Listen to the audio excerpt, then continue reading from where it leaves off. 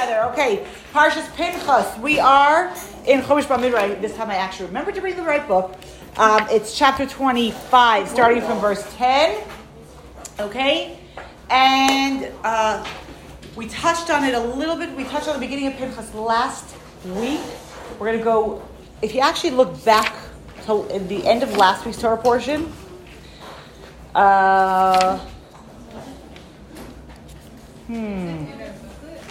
No, it's in a chumash. You need a regular chumash from the shelf. Okay, the beginning of chapter 25, which is the end of last week's Torah portion, it's in the end of Balak, is that the people are in this place called Shittim, and the men start to have immoral relations with the daughters of Moab, and they start doing idol worship, and it's like a whole balagan going on over there.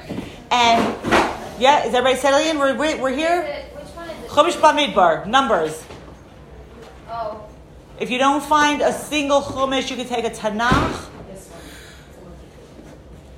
Okay, everybody got something? Okay. And they start, and then there ends up being a plague that's happening over there. And our Torah portion last week ends, and if you follow along with me, from chapter 25, verse 7, where Pinchas, the son of Elazar, the son of Aaron HaKohen, gets up, and he takes this sword in his, like a big spear, not a sword because the sword is smaller, takes a spear and he kills these people for having relations. He kills a Jewish man who's having relations with a non-Jewish woman, and he kills them, and the plague stops, and that is where last week's Torah portion ends, okay? It starts, and the end of it says that there were 24,000 people who died in this plague as a result of this situation. So Pinchas is here with the Jews who were being... A Jewish man and a non-Jewish woman. Okay?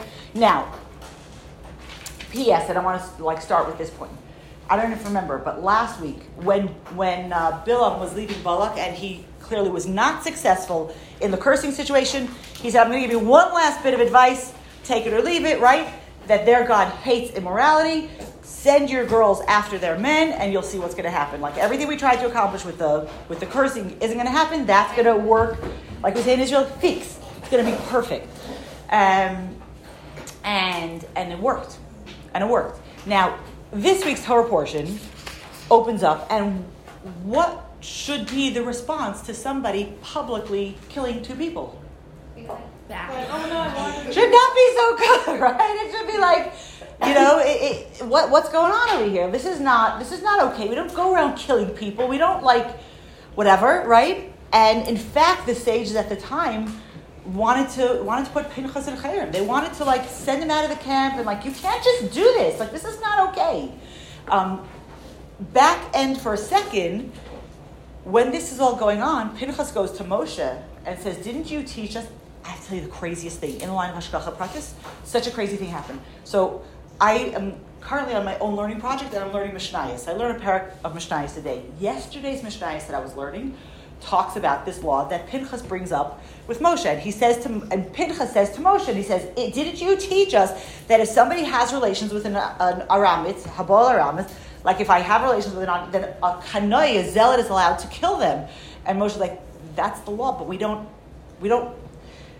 I'm going to say paskin in English. We don't judge like that. We don't say that. That's the law in theory, but you can't tell somebody, go be a zealot and do this, right?" And so Moshe steps back, and Pinchas steps into the space, and he kills him. And the truth of the matter is, all the sages talk about this idea. Pinchas did not expect to walk out of this situation alive. Because if the person, and this is where our Parsha is going to pick up, he actually kills the head of the tribe of Shimon. Right? This is not and if anybody remembers your biblical history, Shimon is not the calmest of the brothers, right? We know Shimon and Levi, they killed her. You're going to go kill the leader in front of everybody. You could easily assume that the rest of the mob is going to take you down, and it didn't matter to him. He was so aggrieved on behalf of God. He's like, it doesn't matter what's going to happen to me. That's not my conversation right now. That's not my concern. And he did what had to happen. Now, our Torah portion actually opens up where Hashem comes in and weighs in on the matter. And Hashem says to Moshe, Pinchas, ben Elazar, ben Aaron HaKohen, Heshiv et chamati me'al bnei Yisrael. He calmed my anger from on the Jewish people when he was zealous on my behalf. And therefore, the Jewish people are not going to be destroyed. And therefore, Lachen Amar, verse 12, Hineni noten lo et briti shalom. I'm going to give him my covenant of peace, the everlasting covenant of peace. By his act, Pinchas here is given the gift of being a Kohen, okay? Which is a weird thing, because we know about... But he came from Levi, though. He's a son of Aaron. Pinchas ben Elazar ben Aaron HaKohen. Right. Okay? So the first thing this question the sages want to ask, and please don't sit quietly, but the first thing... Let me finish my sentence, and then you can interrupt me if you want. The first thing I want to know is, why wasn't Pinchas a Kohen? Why wasn't Pinchas a Kohen? He's a child of Aaron. He's actually a grandson of Aaron. Why is he not a Kohen? What? He just got it now. Now he's getting the kahuna. Now he's getting the fact that he and his children afterwards are going to be Kohanim. Why wasn't he a Kohen? Wasn't Kohen like a relatively new, like... Pinchas ben Elazar ben Aaron Kohen. He should have been a Kohen. He should have been a Kohen. Who became a Kohen? Who was the kahuna given to? To Aaron and his sons and if you remember, and everybody born into the family after. That means Aaron and his sons were anointed as Kohanim, and everybody who was going to be born into that family afterwards was going to be a Kohen.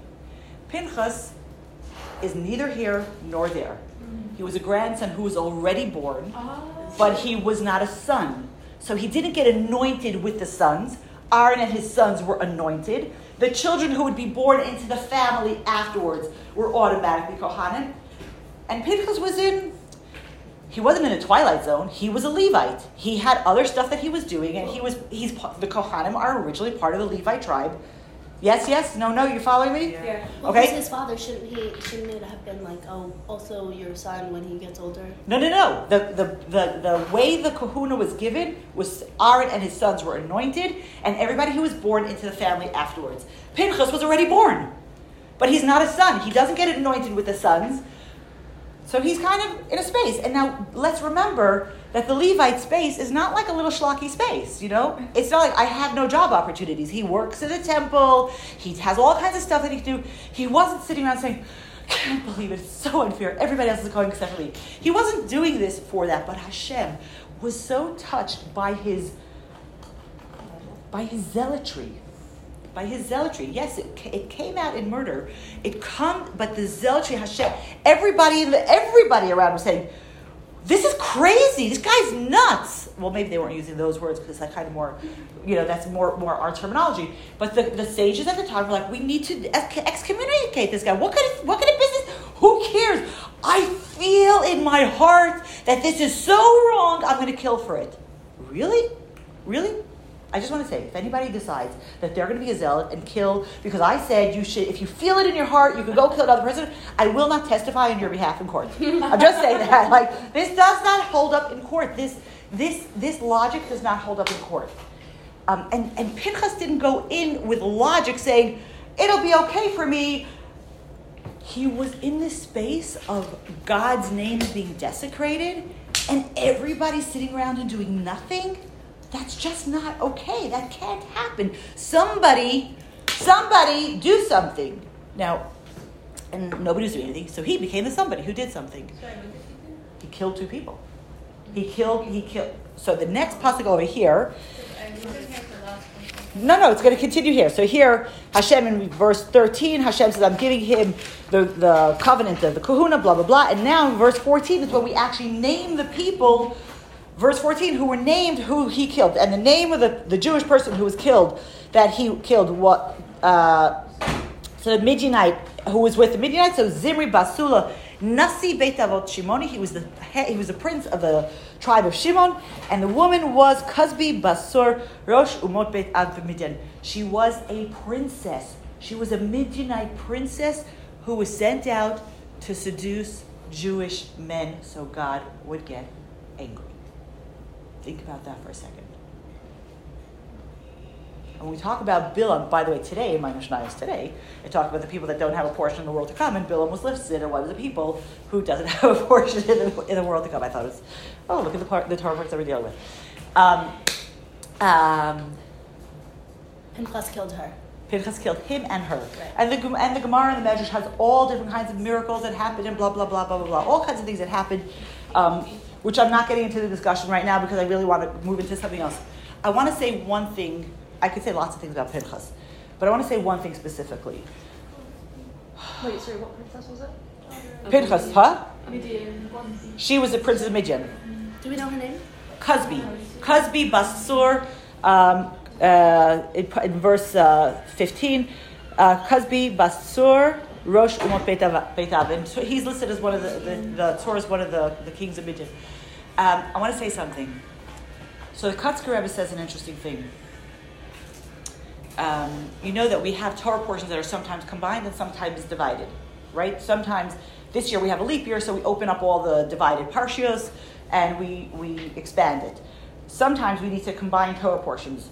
So the portions of Chukas and Balak, which are the two preceding Parshios, are combined, and the two portions afterwards, Matot and Maseh, are often combined. Parenthetically, this year, Matos and Maseh are not combined for us in Israel, but they are combined for the diaspora, and now finally, the Torah portions are going to be lined up again. This has been my issue for since Pesach, since we got split. Where's the half? Anyway, so we're going to be combined together.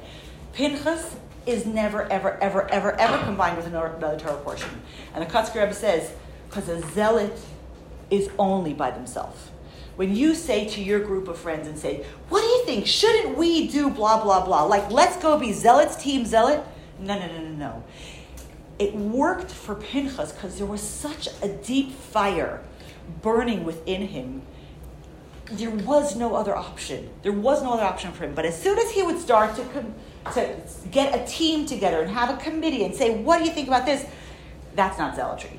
That's just, chaos and whatever, however you want to put some kind of label over your bad behavior. That's not zealotry. Noah, then we'll go on to your den. When are we going to be? Matos Maseh. So next week we have separate, we have the next 2 weeks we're going to be separate, and the diaspora is going to be a separate parsha and then doubled. They're going to have Pinchas next week, and they're going to have Matos and Maseh together. Oh, so then after that we're coming back. And Matos and Maseh we're already together. Right. We'll be having a single parsha, they'll be having a double parsha. All I'm going to say, it's kind of like the opposite of Korah. Is he trying to get together a group?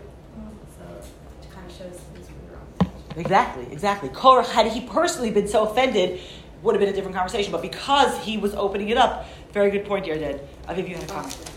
Okay. Anybody else? Okay. Now, Pinchas has the distinction of being one of the not the longest, it's not the longest Torah portion, but it's one of the very longest portions, longest Torah portions.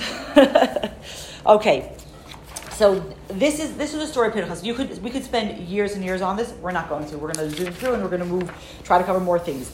Okay, now, then they get a command to take revenge on the Midianites, but it's not going to happen. Now, the next thing that Hashem says, chapter 26, we have a census. Now, in this plague that happened, we lost a lot of people. And now, as we're coming to the end of the 40 years, just like at the beginning, Hashem gave the people to Moshe with a census. Now they're getting transferred over to another. They're going to be transferred over, and because it was just this plague, there's going to be a census of how many people there are, and there's going to be a long chat of who's the names of the families and what the numbers were. Blah blah blah. We're not going to skip. No. I'll tell you one interesting thing. What's interesting here, which is, I don't know what it means, in the bigger picture, but it's just something interesting to think about. This is going to be the third major census that's happening for the Jewish people. When the Jews leave Egypt, we don't hear about an actual census. We just hear, this is the number of people that left Egypt. And we're talking about men between the ages of 20 and 60 is when we talk about a census. That's who gets counted in the census. We're talking who goes to the army. So when we leave Egypt, we're counted as a census. We're counted just a number. God did the count, said to Moshe, writes in the Torah, 603,550 people left Egypt. That's the number. The next census that we're going to have, which is going to be about a year later, is going to be divided by tribes. Okay, we're going to start hearing about how much was Reuven, how much was Shimon, how much was this tribe, how much was that tribe, how much of those tribes together. This census, we're going into fathers' homes. We know the tribes come down from your father.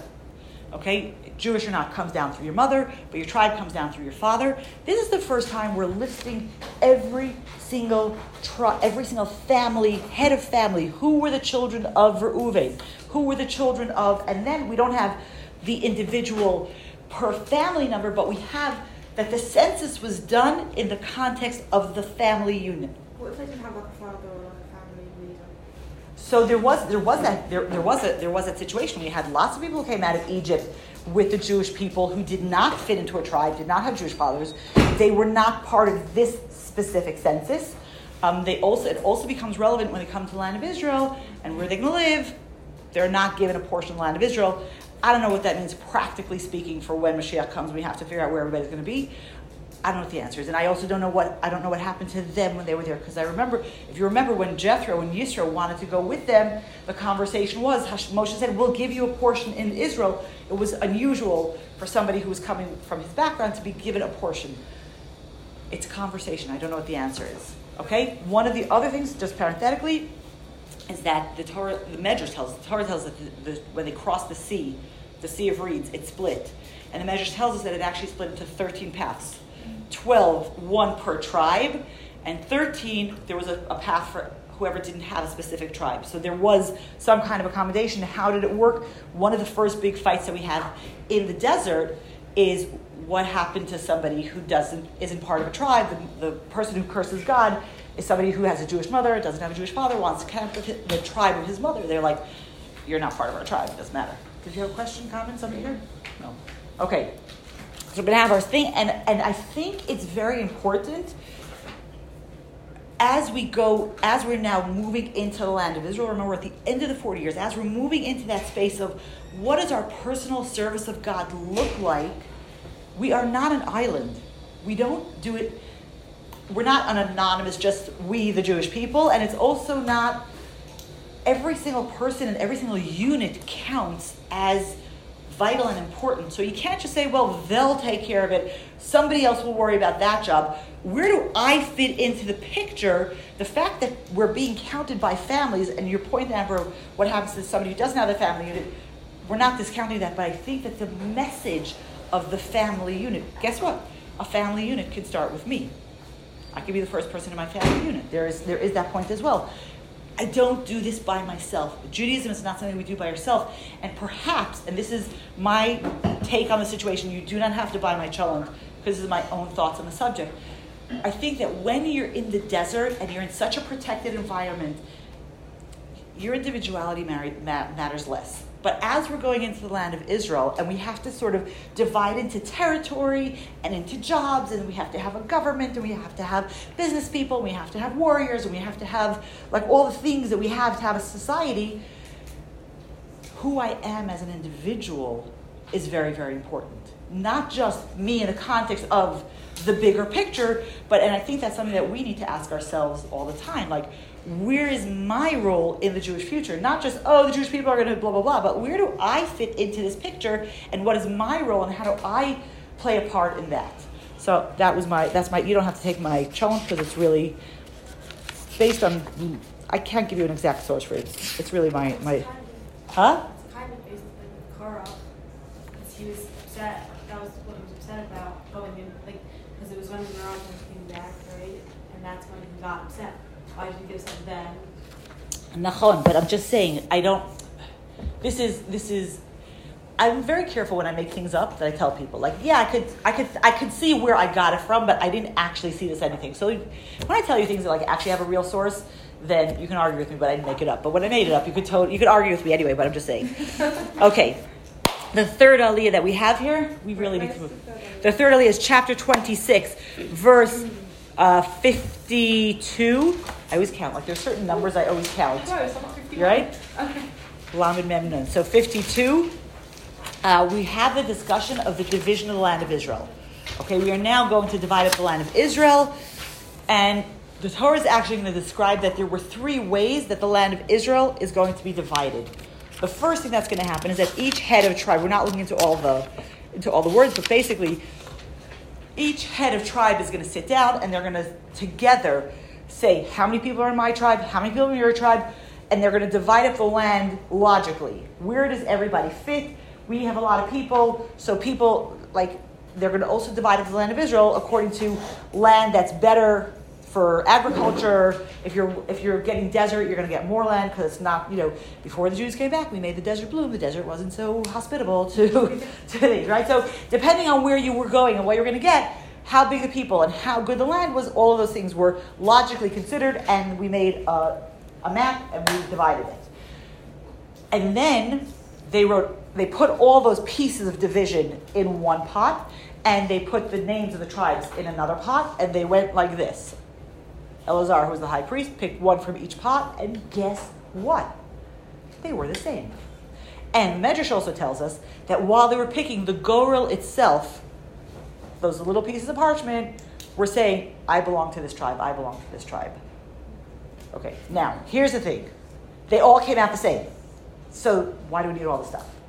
Why do we need so many ways to divide something besides, why do we need all these ways to interact with the land of Israel? Wouldn't one thing, and we're really glad they didn't all mess up, they did all, each time something else comes out, that would really be, confusing, but everything came out the same. So what does it tell us today? And what it tells us today is that we have many different ways that we have relationships with Torah and with God and with the land of Israel. We have one that's very logical. It makes sense. We figured it out. This amount of people to this kind of tribe, it makes sense to us. And there are places where it makes sense. And that's one way that we relate to Torah. But I hear you were just talking with Gila about Purim. And there's this place of Gorel that does not make sense. There's this place of not bound to logic and not bound to reason.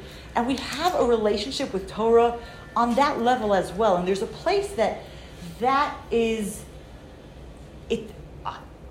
I think that relationship surprises us more than the logical one. The logical thing, okay, I thought about it, I figured it out, it makes sense to me, I could do this because it fits with whatever parameters of logic I want to use. But then when we sometimes just feel a connection to a mitzvah, to a place, to something, and you're whoa, where did that come from? That's the place of Gorel. That's the place of us just being connected. That's not because we thought about it, and not because, but there is this somehow connection that is above logic. And the third thing that's not brought in this particular, in this part where it talks about another place about Torah being an inheritance to us, right? Moshe, Torah Tzivah and Moshe, Marasha Kilas Yaakov. That's an inheritance. An inheritance you do nothing to earn except be who you are. Did that make sense in English? Kind of. It made sense in my head. It was a really nice line in my head. I don't think it came right. To inherit something, you just have to be related to the person that's giving that you're inheriting to. And we have an intrinsic relation to Torah, and it doesn't matter if we are knowledgeable, if we are invested. It doesn't matter any of those pieces, because we have a Jewish soul. We have a connection to Torah. End of conversation. Now, what you want to do with that and what you want to explore with that and how it's going to resonate with you, that's a different conversation. But we really have many different relationships, both with Torah and with the land of Israel. And you actually see it, in the pre-COVID days. We're almost at the place where you just say pre-COVID days, right? But right. So the pre-COVID days, when we used to have a lot of times we had birthright students, so they would try to set up students with families for a meal. And it was, we were one of the host families that ended up hosting a lot of birthright students. And I heard, not once, not twice, not 5 times, I can't tell you how many times I heard from students, I'm a very well-traveled person. I love to travel. I go all over the place. I got off the plane in Israel and I felt a connection. Not that I felt, not when I was in Prague, and not when I was I'm not talking about the people who never left the United States. I'm not talking about them. People are well-traveled people. Tens of times I heard it from students that there's some kind of connection. So before we get to the end, I want to give us all a blessing that we let ourselves feel our connection and not make it all fit into logic. Yes, Don't just throw out your logic. It should be logical and it should fit into all the parameters that make sense in your life. But to be open, to feel the connection that just is a connection because of who we are. So I want to give all of us a bracha that we be open to feeling that. Okay, chapter 27. We're moving right along. We're like doing so well. I'm trying to convince myself we're really doing so well. Chapter 27, we have a very famous story. The daughters of Tzalafchad come to Moshe. The daughters of Tzalafchad, there are 5 women, and they come to Moshe, and they say to Moshe that our father died in the desert, and we want a portion of the land of Israel. We want to inherit his portion. And they say, and Rashi, kind of fleshes out their argument, where they come and they say, if we don't count as children, then our mother should marry somebody else and have more children. Like if you're not counting us as children, then we don't inherit, and we're going to get this in a second, so don't pelt me with stones just yet. But if we don't count, then let her what's called have a levirate marriage and have another child who then would inherit. But our father died of he was not connected. They say in the Torah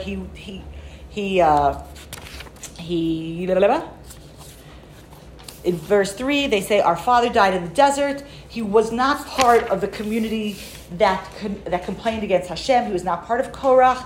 And why should our father's name be blotted out from our family? Please give us a portion in the land of Israel. And one of the most amazing things about living in a time when you had Moshe as your leader, Moshe's like, I'll call God. I got him on speed dial.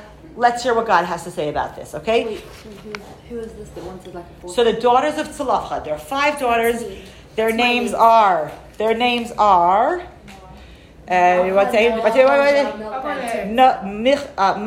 Noah, Chagla, Milka, V'Tirza. It's in verse 1 in the pasuk. Okay, a lot of those names are not in much use today. Noah is Tirza. Some of them are kind of like Noah and Tirza. You hear a lot. Noah and Tirza. You don't hear the other one so much. Whatever. I want to say a couple of things. Well, first, I'm going to wait. Let's go that. Let's turn the page. So the next thing Hashem says to Moshe, Ken v'not tzlafchad dovrot. They spoke well. They spoke on point. They came. They weren't just being hysterical and emotional. They had logic. They were talking like on point. And yes, they should get a portion in the land of their father. They should get their father. They get to inherit from their father. And then we go into the laws of inheritance. Now, and the things that are not super fun and comfortable in Torah. Is the discussion of the laws of inheritance. Mm-hmm. According to Torah law, daughters don't inherit, and if the firstborn is a son, they're supposed to get a double portion, and that's kind of like the theory, I guess, is that in biblical times the family unit was so tight that the daughter was either going to be taken care of by her brothers or that she was going to be married and be taken care of by her husband. This is clearly not the super reality that we live with today. I want to make a note that there is such a thing as a halachic will. Okay, that means you do your will however you do your will, and the wording of it is very whatever. It's important for somebody who makes a will to also have a little section that they do a halachic will, where they take a small sum of money, for example, and they divide it according to halacha. That's if the firstborn is a son. Whatever, it's a halachic will. It's a little bit you add, and then it makes that everything is fine. It has to do with how you word things as well. There's a question between an inheritance and a gift. I have no idea how it works with tax law, but I'm sure all of those things are somehow intertwined. But this is something that across the board, nobody today says that women should not inherit from their family, from their parents. Like that's just not halachically acceptable at all. And you have to, the question of how one words such a will is a question, not if they do or don't inherit. Question here? Somebody had a question? Yeah. Yes. Is this like the first case, like where women are inherited? Yes. Like Yes. The first case This is the first case. Okay. I want to say an interesting thing. This is where we start talking about the inheritance, the division of the land of Israel. We're in the 40th year, okay? We haven't had the conversation of how are we actually going to divide the land? And what's very, very powerful is that somehow these women intuited that, like, that there was a wrong here that had to be corrected. Not just, okay, let me back up a second and see if this makes sense. The way it worked, oh my gosh, I'm losing my English. The way it worked, inheriting the land of Israel, was like this. We would take the generation going in to the land of Israel, give each of them, before you give it to them, but like mentally, give each of them a portion, and then it would go back to their father. Let me sketch it out. I'm just going to make more sense. Okay? Okay. A and B leave Egypt. Okay? They're brothers. Okay? A has 2 children. B has 3 children.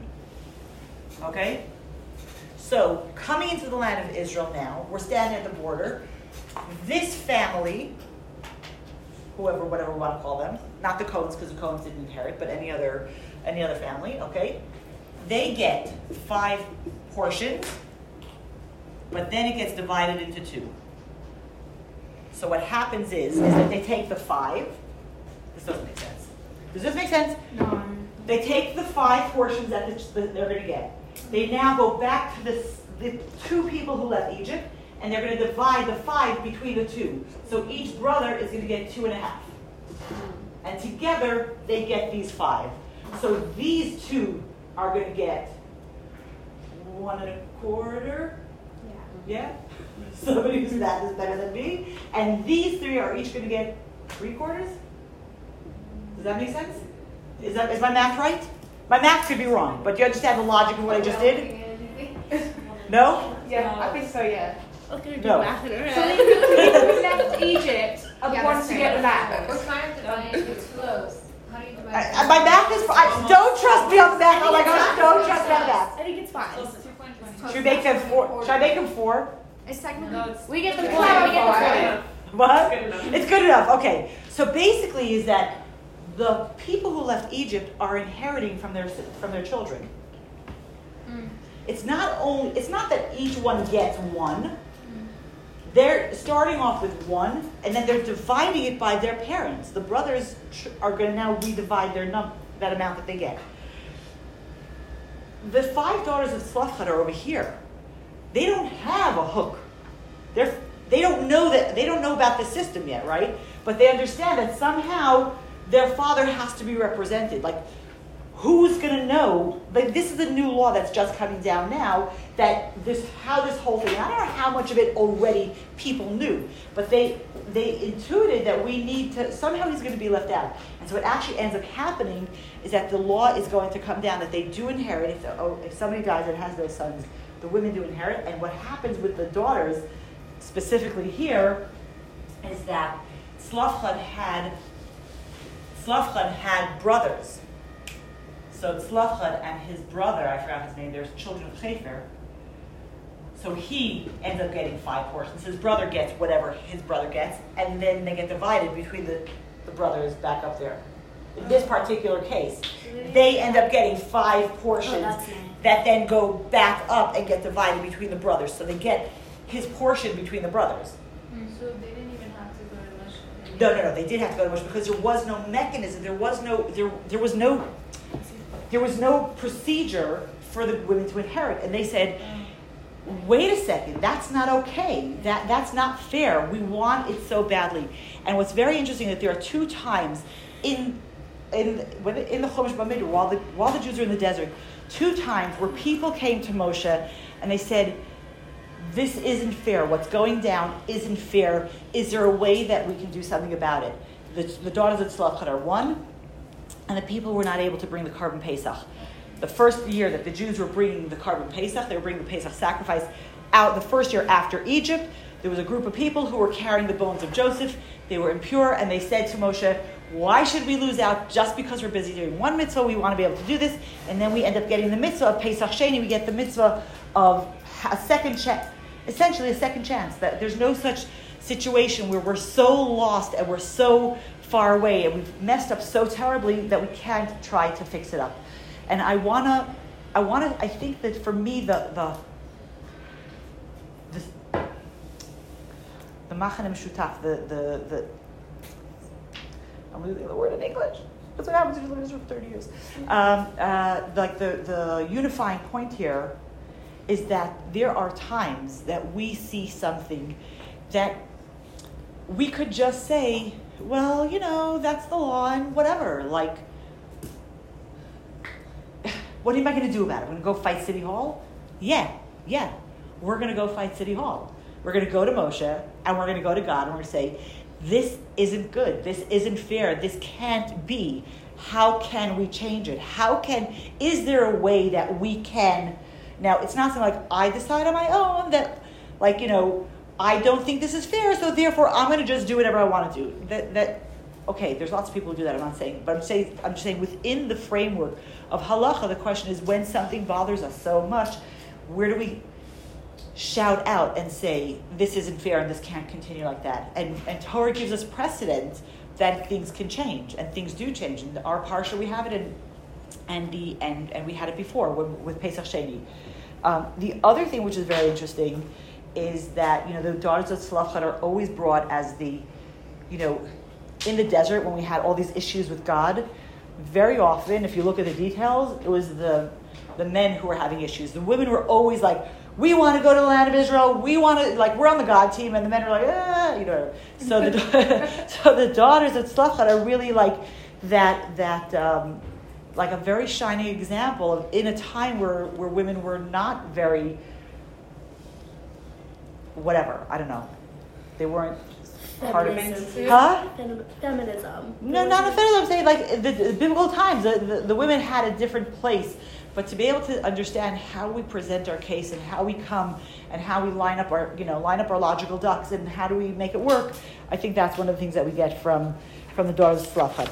An interesting sidebar to the daughters of Tzlachad story is that once the law came down that they could inherit, the people of their tribe came and complained.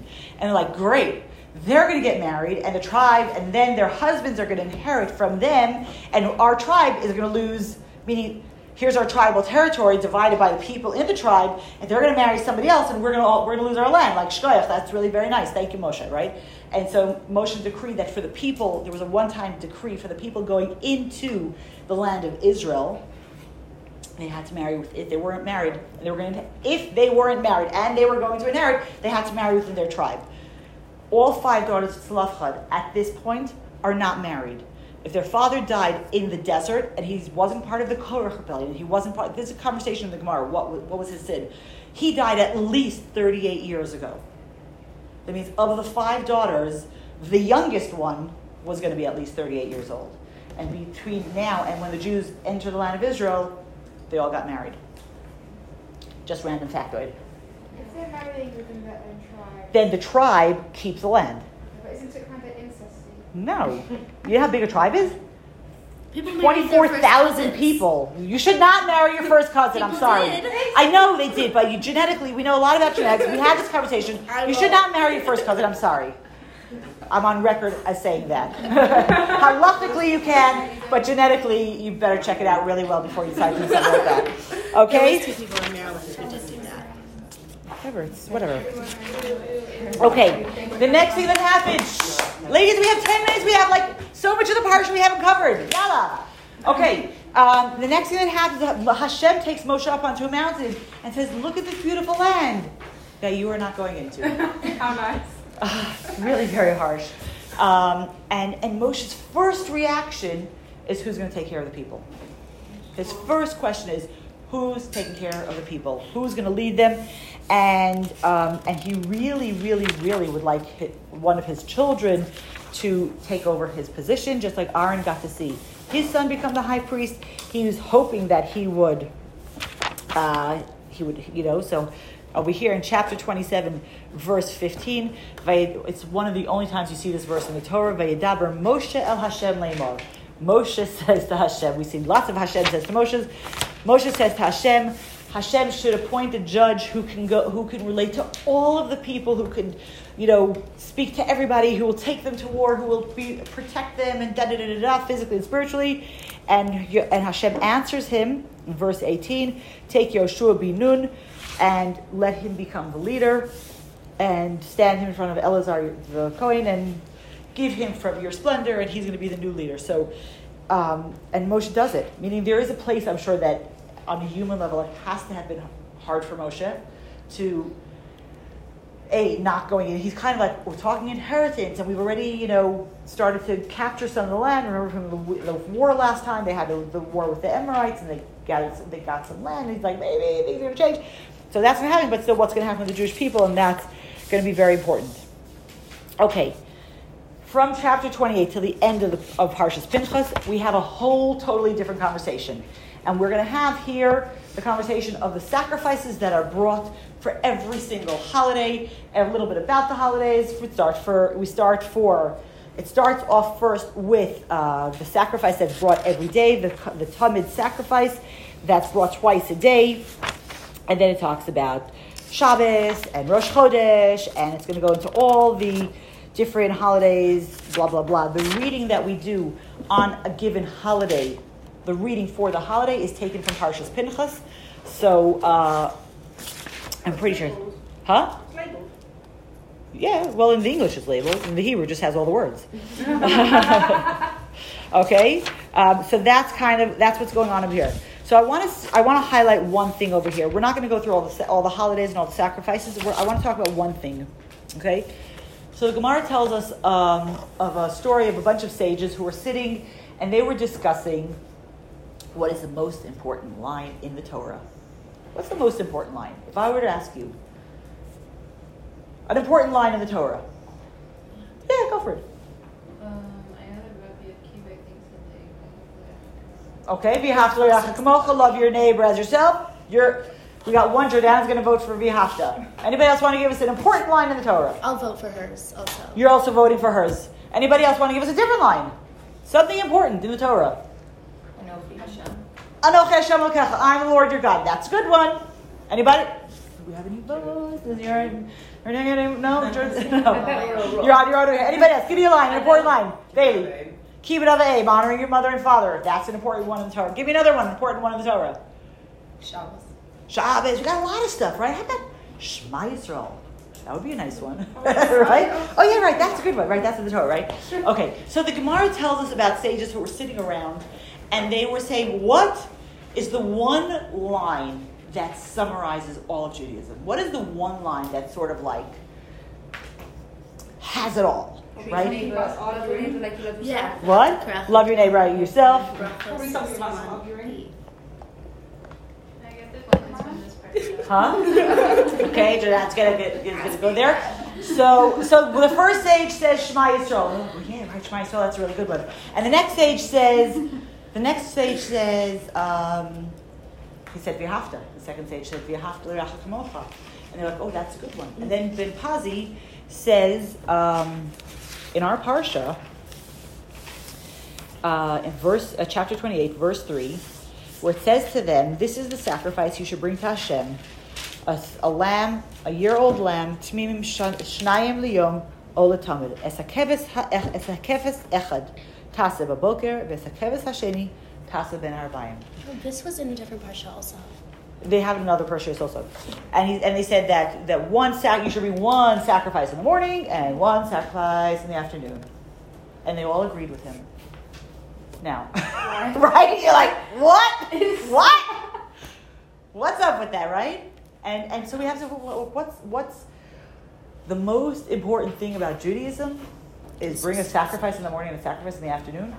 Like, what does that mean, and what is that telling us?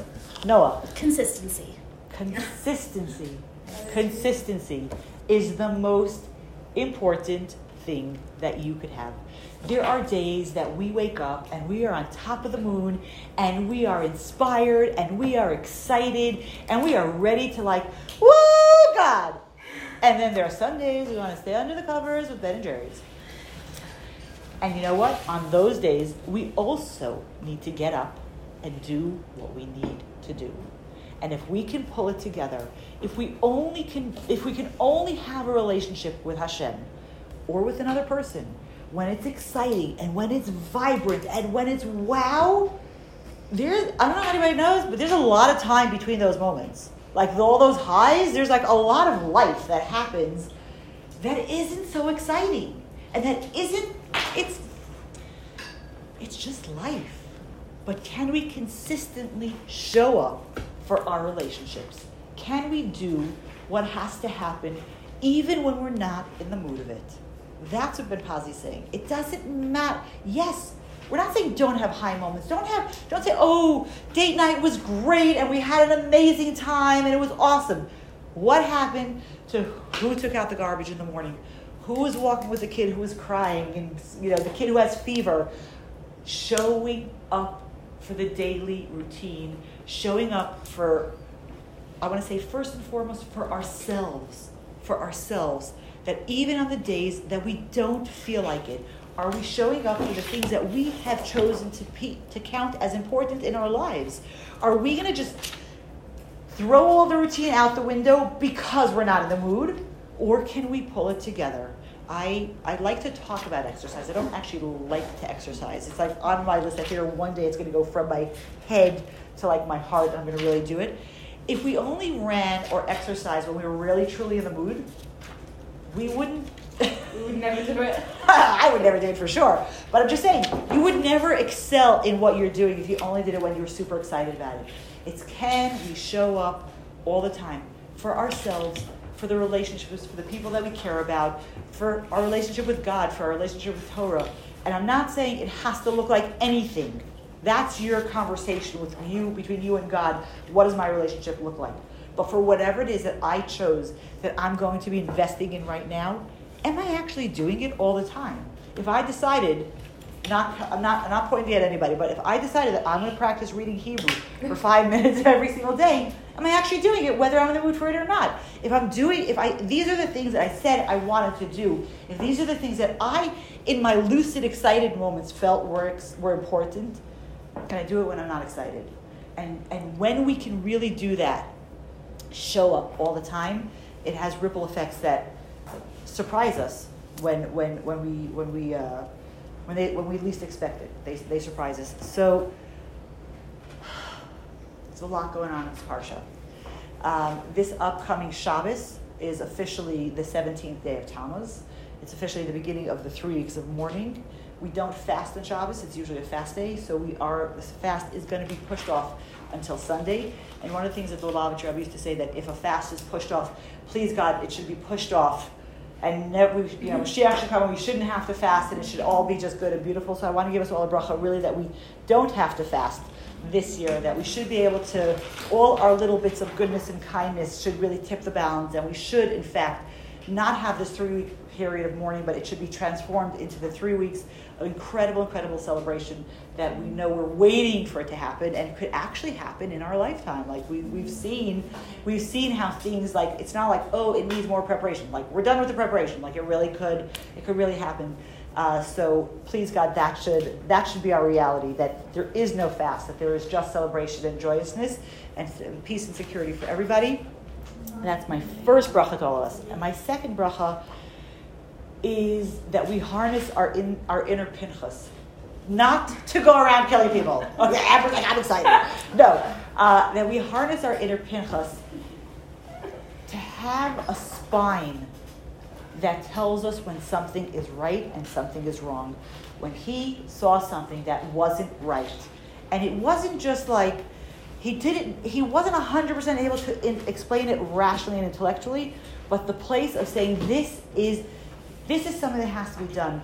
If we could harness that ability to do what has to be, what we've chosen to do and what we want to do, and that we know is the right thing to do, it takes a lot of courage, and it takes a lot of not being embarrassed and not worrying about what the other people are going to say and what the other people.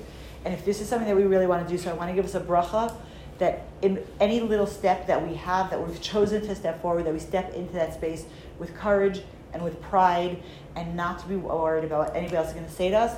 Have an awesome rest of the week, an incredible Shabbos, and consistency. We're happy to see you all again Sunday morning.